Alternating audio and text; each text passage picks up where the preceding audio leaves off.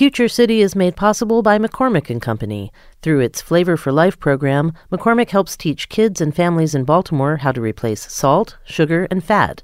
More information can be found at McCormickCorporation.com. Hey there, I'm Wes Moore, and you're listening to Future City here on 88.1 WYPR, the monthly show that explores innovative approaches to Baltimore's most pressing issues and where we move the conversation from what's wrong to what's next. Earlier this month, we watched a mostly white mob descend upon the Capitol, vandalizing the building, threatening to kill members of Congress and the Vice President, and attacking police officers, even killing one of them. The deadly mob was driven by Trump's lies about a stolen election, yes, but it was also driven by years' worth of misinformation and conspiracy theories. Later in the show, we'll talk about the proliferation of racist and conspiratorial information online and what is being done to push back against it. But first, I'm joined by a family that knows about racist violence all too well. Rick and Dawn Collins' son, First Lieutenant Richard Collins III, was a 23-year-old student at Bowie State University set to graduate and begin his commission in the United States Army upon graduation. But in 2017, a white University of Maryland student named Sean Urbanski stabbed Collins to death while he was waiting for a rideshare with two friends on the University of Maryland College Park campus. Collins' shocking murder sparked a reckoning at the University of Maryland, in Prince George's County, in the state, and throughout the country, leading to changes in hate crime legislation here in the state of Maryland. I personally and my wife were personally inspired by the courage and the journey of Rick and Dawn Collins, who fought every single day to make sure that not just the legacy of Richie was protected, but to make sure that these type of heinous events and crimes would never have to happen again. And I'm honored that Rick and Dawn Collins are joining us today to talk about their son, his legacy, and what they think that his murder should teach us all. Mr. and Mrs. Collins, thank you so much for joining us and being with us on Future City here today. Well, Wes, thank you for inviting us to share a moment with you and just have a conversation. Well, the first thing I would love to do is, I think one of the most powerful experiences for me in all this and in getting to know you and in full disclosure to the listener, I consider Rick and Dawn friends. I know I've learned so much from them, and I continue to. But it was also the power of learning so much about Richie. And so maybe the first thing we can do is I would ask that you just share with the listeners, tell us a little bit about your son. What kind of son was he? How do you remember him best? The best thing I could say about Richard, I saw him go into Bowie State University as a young man boy.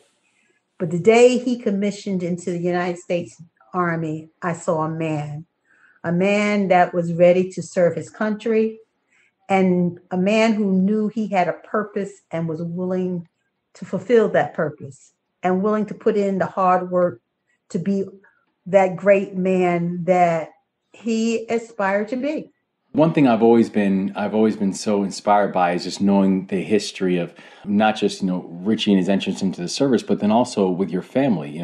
People hear me say First Lieutenant Collins. And the reason is because, last year the Department of Defense announced that it was posthumously promoting Richie to First Lieutenant. So can you talk a little bit about his desire to serve his country and also about the legacy of military service in your family as well, because he was actually following a path that was laid out before him?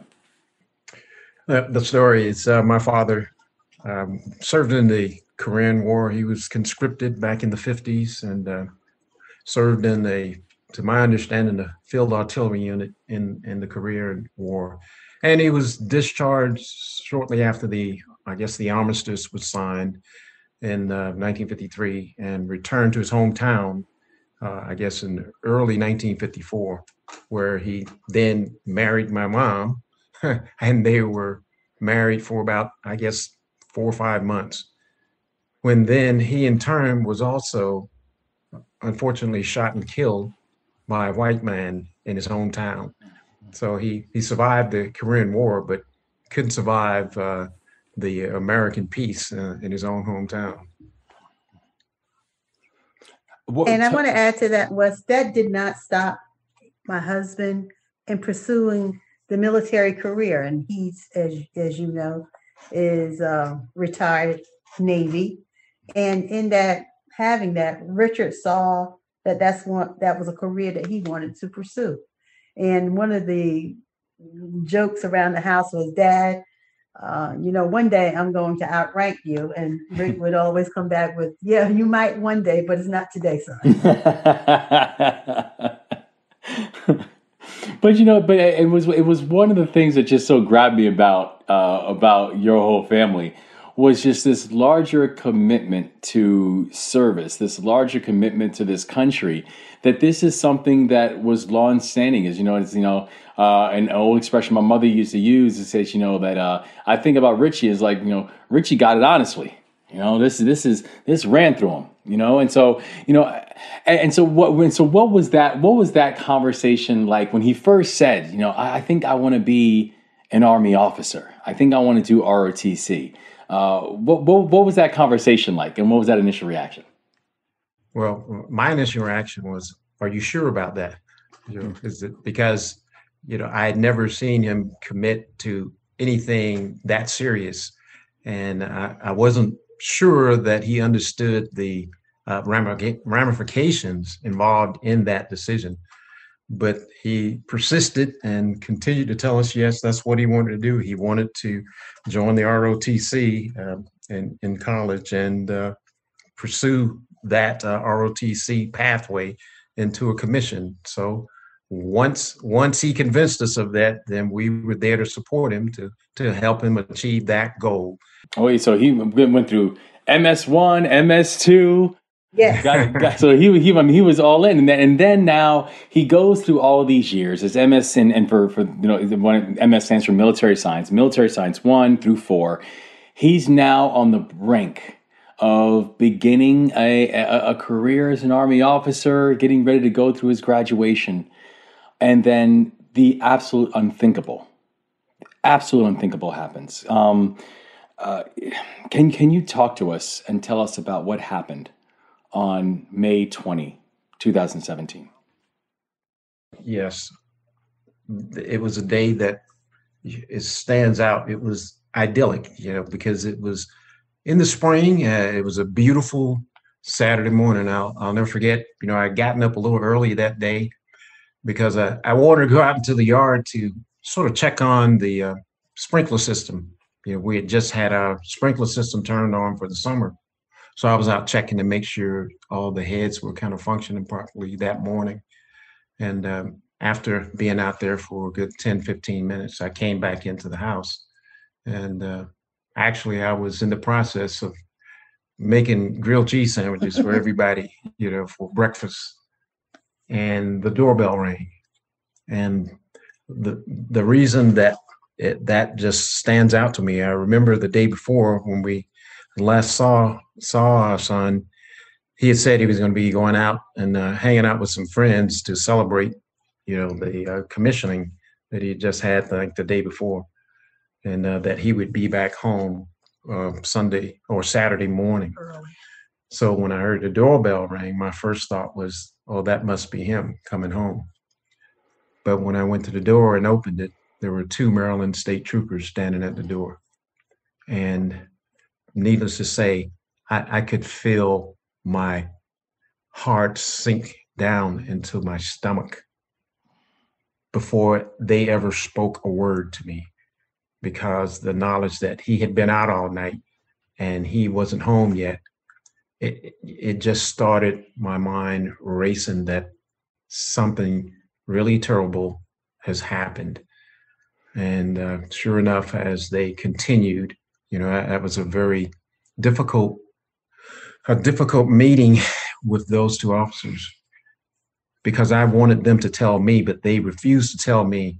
The first thing they asked was anyone else in the house. And yeah, I told them my wife and daughter were at home. They said, well, you need to bring everybody down. I was like, no, tell me first. Tell me. And they wouldn't. And they forced me to go get Dawn. I didn't want to. I wanted to be able to share that news. So when I wake her up and I told her there were two Maryland police troopers downstairs, and needs to say, she went hysterical because we both knew he was out that night. And when she came to the top of the stairs, she was screaming and hollering. And I was trying to calm her down. And that's when they blurted out that our son had died at approximately 3 o'clock that morning. And that was it. They told me if I wanted to get more details, that I had to go down to the University of Maryland Police headquarters for any additional details. So that's where that stood. And the rest of that morning, it was surreal. It was like everything was happening in slow motion from that point on. So needless to say, by, I guess, around 11 o'clock that morning, we finally were able to get down to the Maryland, University of Maryland police office. And that's where the police chief there told me that my son had been stabbed by a former white student, and that they were investigating. At that point, nothing was known about what motive was, but that was what happened on that date. And this was literally hours away from having the chance to watch him walk across the graduation stage. Yes, actually, he was scheduled to graduate or march across the stage 72 hours later. Yeah. But he never made it. Never made it. And as you learned more about what happened, you also learned about the man who took Richie. You learned about his background and that he had and he, not even hiding it. I mean, he left behind a pretty racist online footprint. Yes. Can you tell us a little bit about him and what you learned as they started identifying more about him and his background? Well, Wes, me personally, I refuse to say the name. In all my thoughts and desires, I refer to him as one thing: monster. Because in my mind, only a monster could do such a heinous thing. We learned that he had some disgusting images on his phone. He was part or like the alt-right Facebook. There's pictures of him doing the Heil Hitler sign. So needless to say, it was quite clear as to what his leanings and thoughts were. And it was so disgusting to us because Richard was someone that befriended people from all walks of life. And for this to happen at an institution of higher learning, a place where your mind is supposed to go and expand and be open to different people and different ideas, I cannot begin to express the depth of hurt and sorrow. And Rick and I are walking the journey that no parent should ever have to, because as I've often said, there were lots of places Rick and I asked Richard to be careful in what he was doing, but not one time did we say, please don't go to the University of Maryland at College Park because danger lurks. Never occurred that this type of heinous culture would be there. And you've said, Dawn, you said that your son's greatest crime was that he said no to a white man. Correct. Literally, that is what he did. Yes. And the the pain and the pain and the hurt that you have and feel, it's just heartbreaking to all of us, for both of you. But I know you also experienced this as a, as not just a mother, but as a Black woman Correct. in the United States. I mean, how do you take and process all of that? That this is both an experience that happened to you as a mother, you, Rick, as a father, but also for you, Dawn, as a Black woman in this country in this moment, and for you, Rick, as a Black man in this country in this moment. It's interesting that you should say that. Again, to me, is that the essence of Richard was not seen. It was that they saw, or this monster saw, a man of color. Didn't matter who he was. There's something one of the people that we're affiliated is Dr. Rashawn Ray says about this, and he says you can't outclass racism. The monster didn't know that Richard was a military officer, and I always say military officers are the best and the brightest that this country has to offer. But still, that was not good enough for Richard to be able to stand at an institution of higher learning and live and be able to say no. And it's ironic that he was willing to fight for this country, but he could not stand on a street in this country. I'm Wes Moore, and you're listening to Future City here on 88.1 WYPR. I'm speaking to Rick and Dawn Collins, the parents of First Lieutenant Richard Collins III, a Black Bowie State student killed in a racist attack in Prince George's County in 2017. We have to take a brief break, but we'll be right back. Don't go away.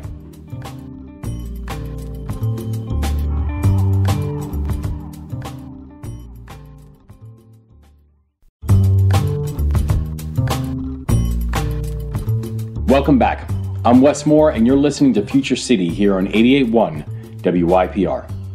Today on the show, we are exploring both white supremacist violence and online extremism in the U.S. in light of the January 6th attack on the Capitol. I'm speaking to a family who knows about racist violence all too well. Rick and Dawn Collins are the parents of First Lieutenant Richard Collins III, a Black Bowie State student killed in a racist attack in Prince George's County in 2017. His killer, Sean Urbanski, was sentenced earlier this month to life imprisonment with the possibility of parole. During the sentencing proceedings, one thing that caught me, Jason Abbott, who's the principal deputy state's attorney for Prince George's County, he drew connections between the kind of racist social media ecosystem that the killer inhabited and the white supremacist violence at the Capitol, earlier this month. I wanted to ask you both, do you see the connections? Do you see any connections between the racism that took your son from you and the insurrection that we all witnessed within Washington earlier this month? Absolutely, Wes. As a matter of fact, I look at our son as being among the first casualties of that assault on the Capitol. Yes. Little could we have imagined when this happened to us that this was part of a larger movement that plagues this nation, as was so plainly demonstrated on January 6th of this year. Was something that Richard did in one of his training sessions. He wrote me a letter. He was in airborne training down Correct. at Fort Benning, Georgia. And in the letter, he one of the statements he makes, Mom, I understand that I'm a Black officer in this Army, but don't worry, I'm going to make it. So that tells me that he encountered some things there. Yeah. He knew that realization and still wanted to pursue this military career. despite all the evidence, and only some of it did we talk about in this, that this was clearly a racist attack. Yes. Hate crime charges against the killer were dropped. But I think about the fact that despite that, due to your advocacy, due to your push, Maryland passed new hate crime legislation that went into effect last year, and it was named after your son. How does it change how Maryland prosecutes hate crimes, and what does it mean that from now until that it is Richie's name that didn't just inspire the change, but also that is going to uphold it? Yeah, that entire process was sort of an eye-opening experience for both of us, to just see the sort of sausage making of the state legislature. All of the backroom, handshaking and backslapping that has to go on in order to affect that type of change. But we were very, very pleased when the law was amended, because as the law currently stood when the trial took place, it required that the individual who may be displaying signs of racism had to demonstrate that it was wholly the reason. And that was the bar that wasn't able to be met by the prosecutors. So the amendment that we advocated for in the law said that it could be wholly or in part evidence that demonstrated an individual was motivated by race. And that's the difference that gives the prosecutors more tools in order to be able to bring to justice those individuals who behave in that manner. You did not stop there. I mean, you created a foundation in honor of your son. Bowie and University of Maryland announced a partnership to honor Rich's legacy. I mean, you all have just been absolutely, fearless and exhaustive in the way that you say we are going to make sure that not just his memory and his legacy is remembered, but the world will be better because of him. Absolutely, Wes. I don't have to tell you, you're a parent, and we love Richard with every fiber that we possess. And it was not something that we consciously thought about, but we knew we could not be quiet. You get to a point where you say, enough is enough. I have to do something. You must recognize us. You must understand this is wrong, and we cannot continue in this vein. One of the new laws that recently went on the books in Maryland requires all police officers to get training at least, 3 years on recognizing, responding to, reporting hate crimes. We also know that this is happening in context to the year that 2020 was, where we saw protesters around the country demanding racial justice, for the recognition of Black lives, for so many of the things, as you all said, that Richie and his story was really a part of the platform that people were rising up on. Right? He was part of the momentum, part of the push that led people to the streets and led people to demand justice. What role do you think that it's both about the role that you think police should have in stopping hate crimes in the country, but what do you also think about what this movement should also accomplish overall if we're going to get us to where we need to get to? I believe it needs to bring this nation to the realization that citizenship is not something that can be defined by any specific individual based on their own, cultural mindset. A citizen is a citizen regardless of where your origin is, because ultimately we're all immigrants at some point in our history.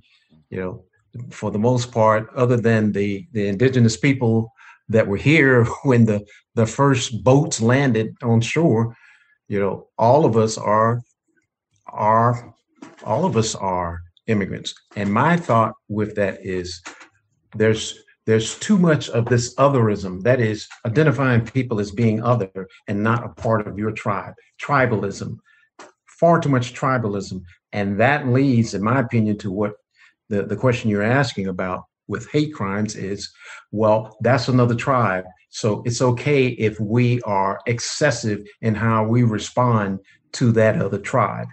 And that's what we're trying to do, is establish an environment and a culture and bring to bear the opportunities to have the conversations that no, that because we are different, ethnically or religiously, that's no reason to deny another citizens their rights under the law.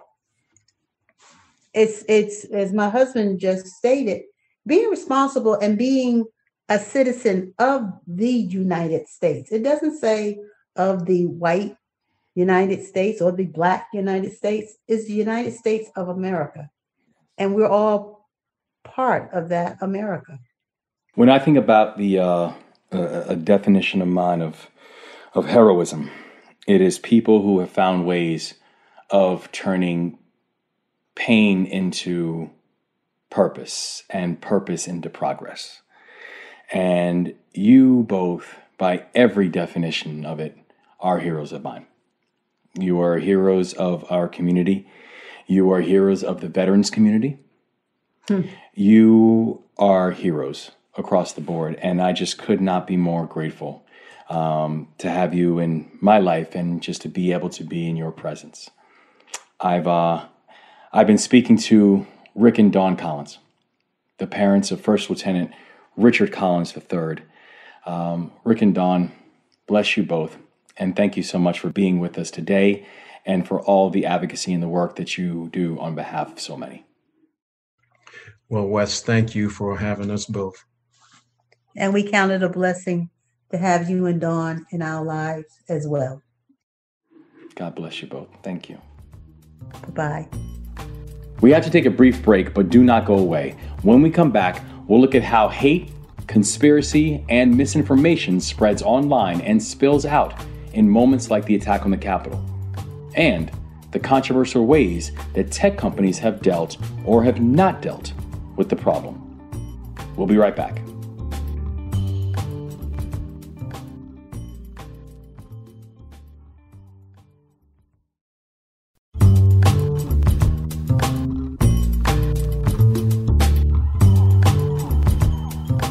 Welcome back. I'm Wes Moore, and you're listening to Future City here on 88.1 WYPR.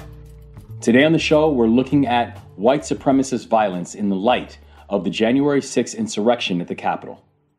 Earlier in the show, we talked to the parents of First Lieutenant Richard Collins III, the young black Bowie State student killed by a white University of Maryland student. His killer, Sean Urbanski, was sentenced to life in prison with the possibility of parole earlier this month. Urbanski was a member of the white supremacist Facebook group called Alt-Right Nation. Now, we'll take a deeper dive into how hate, conspiracy, and misinformation spreads online and spills out in moments like the attack on the Capitol, and the controversial ways that tech companies have dealt or have not dealt with the problem. And we'll hear about the role traditional media, like television, plays here too. Joining us to discuss all of that now, I'm so excited to have Angelo Carusone. He's the president and CEO of Media Matters, which is a media watchdog group.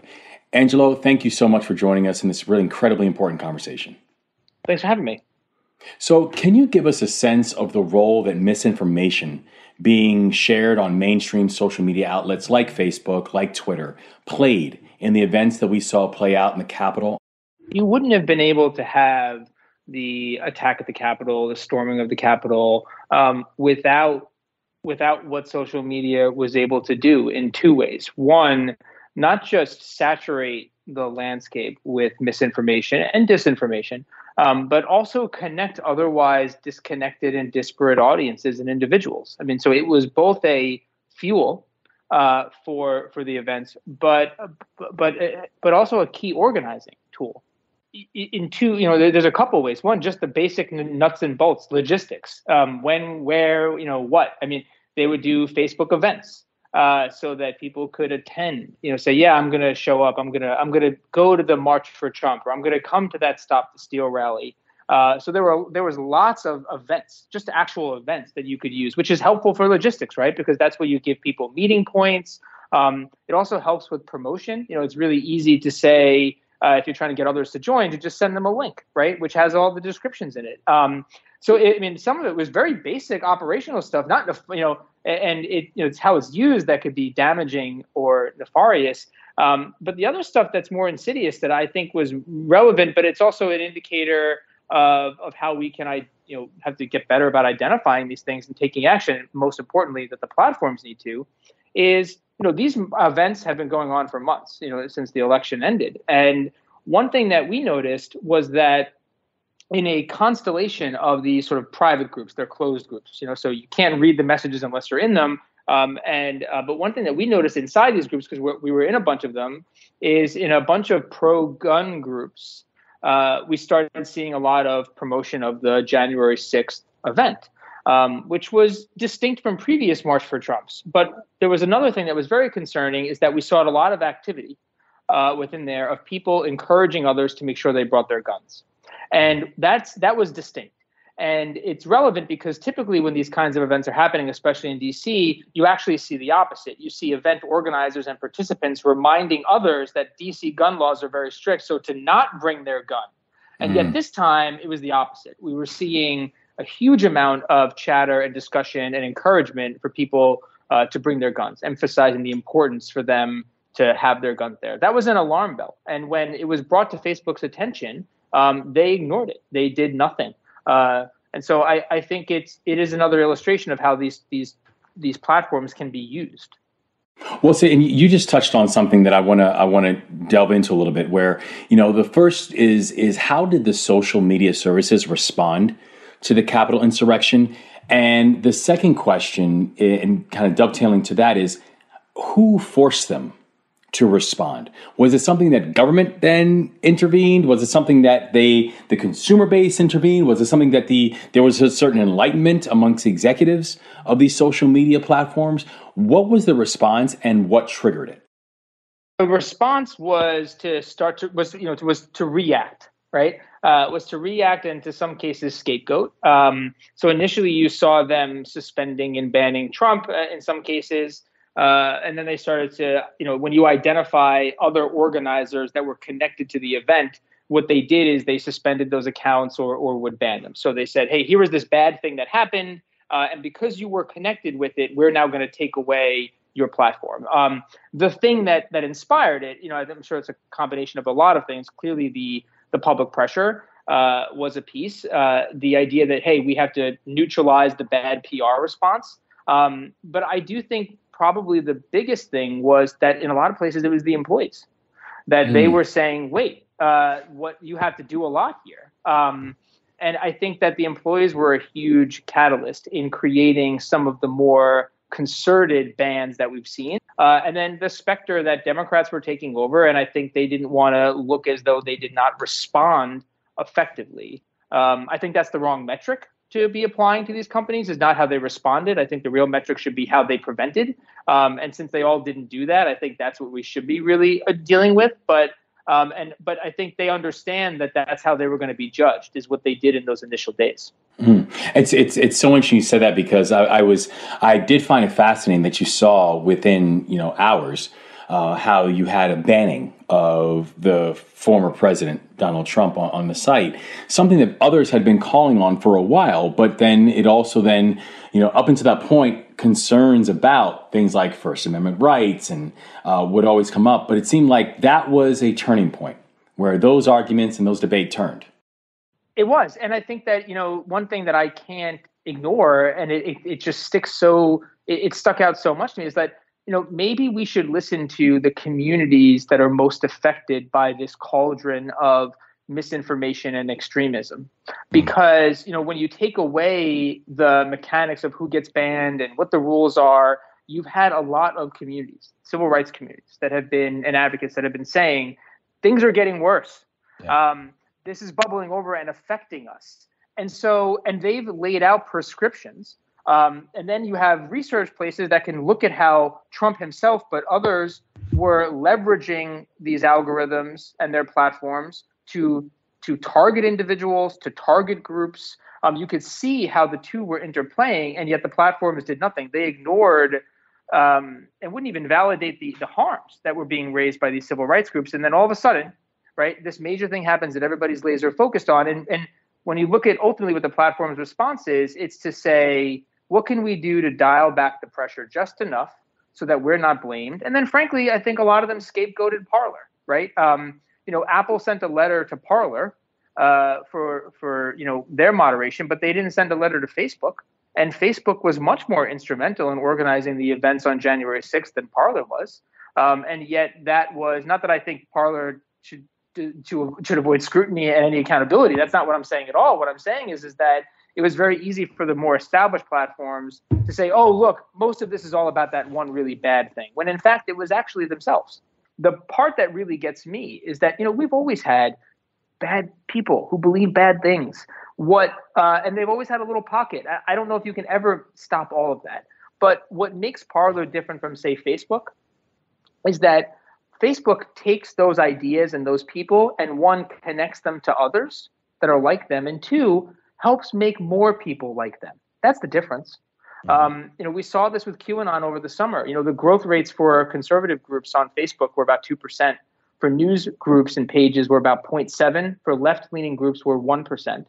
QAnon groups had a 24% growth rate over the summer. And we know that the majority of growth actually comes from Facebook's own recommendation engine.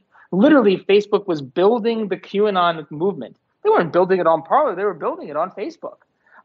Their own algorithm was, and they didn't take intervention. So I think that's when I worry about what happens when, just like when a virus infects a community, when you take this misinformation and disinformation and you infect a community that has a lot of people susceptible to it, it has damaging consequences. And so if it's all quarantined to Parler, it's awful, but at least it's not growing and metastasizing in the way that it is on these other more mainstream platforms. You've been critical about how Facebook in particular handled the QAnon phenomenon last year.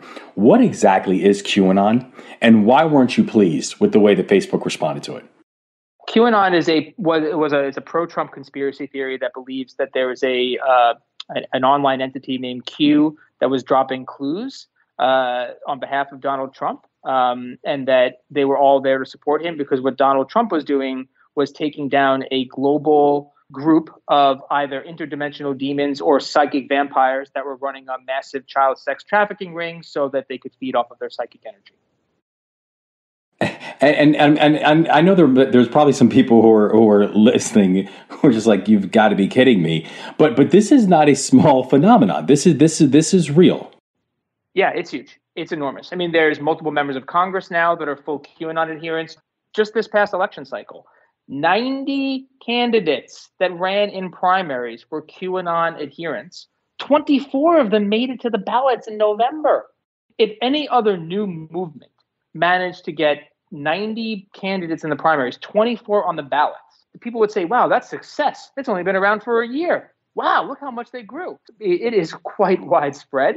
My criticism of Facebook was that it had already been identified as a domestic terror threat. I mean, a QAnon adherent took over the Hoover Dam 2 years ago because he thought if he were to seize the dam, he could pressure the Department of Justice into releasing a secret document that would expose the list of all these demons or vampires. There's a lot of internal debate amongst the community as to whether or not they're vampires or demons. But he thought that if he took over the dam, he could get them to release it. And Donald Trump Jr. was one of the people promoting the hashtag associated with that moment. So this is much more, I think, embedded in our current politics and civic discourse than I think people want to appreciate, and because it feels so fantastic. I mean, I'm talking about demons and vampires here. It's hard for people to take it as anything other than the fringe, and it's appropriate to think that it belongs on the fringes, but that's where power is being organized these days. We do have people who probably have friends and family members or loved ones who are espousing conspiracy theories like the ones we have with QAnon. And, what advice would you give to those folks who have people in their lives who are, who know that the people in my life, whether it's a family member or a friend or whoever, they believe in these things, or they're espousing these type of conspiracy theories. What advice would you give to a person who that's their situation? I would. There's no advice, because now what I would say is that it depends on how far gone they are, and this is why I'm critical of the platforms, because they help move people through the rabbit hole and down it. You don't start out believing in interdimensional demons. You just don't. You get there over time, and you get there by having the content put to you and by misinformation distorting and poisoning your worldview. There are people that are in the process of becoming radicalized, and my advice to them is to give them a pathway in the opposite direction and to not completely shame them and humiliate them and make them feel like they have no other choice but to keep going down that rabbit hole. But look, there are people, and I feel this very personally, that and family members that are gone. And, and there's not much you can do except to experience that pain and that loss and that rejection. And for that, I am sorry. And because I know it's awful, and I think it is much more widespread than people really fully have reckoned with just yet. I feel like part of the reason that you have people who are reverting to some of these other, some of these extremes is also because there's a strong distrust for many of mainstream press outlets, much of which is because some of which is the fault of some of the press outlets, but there's a larger mistrust that people have. What do you think is going to be the fallout for the future of whether it is a Fox News or the future of a CNN or a future of MSNBC? What do you think is the future of mainstream media and press outlets, but who frankly were watching a greater sense of distrust from the American people about one of the networks if it does not strongly align with your philosophy? I think that the direction in some ways is that what buttresses the national media has always been the local media. And, it's the one thing over the last few decades that as trust continued to wane in national press, trust was still maintained with local media. And the reason they go hand in hand is because I think we're at a tipping point right now where the rapid erosion of local media, and it's been a trend, but it is eroding now, is that we're going to lose that buttress. And what's going to end up happening is national media will lose its ability to provide a consistent worldview, some sort of centering of gravity around facts. I mean, we just experienced this with COVID. There was a division between, even amongst the national media outlets, as to how serious COVID was and whether or not it was real. I mean, Fox was calling it a hoax in March, and then in April was saying that if you took hydroxychloroquine, you'd be cured. And so there was such a divergence that I think where it goes is just like we're seeing online, fragmentation and atomization, is that at the national level, we'll continue to see that trend of a weakening of their ability to provide some grounding of what reality is. And I haven't seen any indicators yet that suggest that trend line is changing. And right now, because of the nature of the ecosystem, it's actually the platforms that have their hand on the wheel, and ultimately what they decide and how they shape their algorithm, and a lot of the policies around this. And this isn't about censorship. It's simply about how they make the decisions to connect these things so that they're not exploited and don't use these powerful tools to actually make things worse. They're the ones that ultimately will set that trajectory. But right now, that has not been course corrected. I've been speaking with Angelo Carusone, who's the president and CEO of Media Matters, a media watchdog group, and frankly, a group whose importance and necessity to society could not be higher than now than ever before. So, Angelo, thanks so much for making the time today, and thanks so much for joining us on Future City. Thank you. As always, before we conclude, I'd like to leave you with just a few thoughts. The world that President Biden is inheriting is arguably in more turmoil and in a more complicated spot than any president has had to inherit since maybe FDR. In his first days in office, he was welcomed by news of 900,000 new unemployment claims, a still uncontrolled virus spread and indicators of a more contagious and deadly strain on the loose, a nation deeply distrustful of each other, and a good portion of the population not even believing that he was rightfully elected, a pending impeachment trial of his predecessor. By the way, that's Donald Trump's second in a single term. The long-term educational damage that this virus and the rush push into virtual learning that frankly many families, districts, and students were just left unprepared for.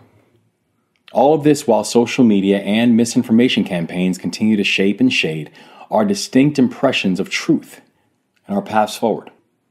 The role that social media played getting us into this cannot be overstated. When we have greater degree of social separation and that void is filled by screen time mixed with conspiracy theories, we find ourselves relying less on certifiable facts and more on malleable opinion, innuendo, and foundational lies. Yet at the same time, we've seen racial divides deepen in this country and have witnessed a scourge of white supremacist violence, like the hatred that killed First Lieutenant Richard Collins III. And at the same time, despite all that, we've seen that the internet and social media can become places where people can challenge racism, where people can learn about communities beyond their own and challenge their own biases. Last summer, we saw protests against racism organized in large part by people on social media and driven by images and videos, many of which are devastating to watch. Yet they were shared on social media and they got people moving.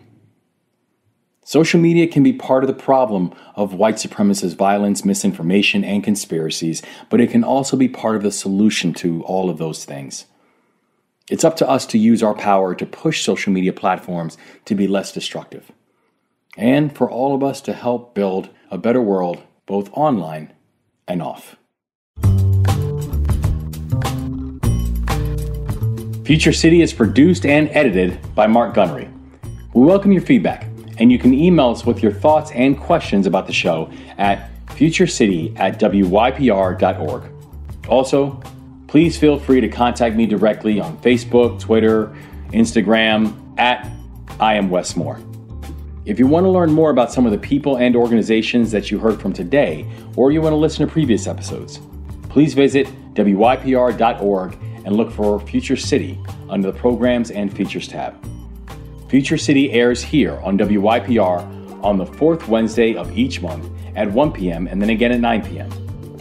Again, until next time, for 88.1 WYPR, your NPR news station, I'm Wes Moore.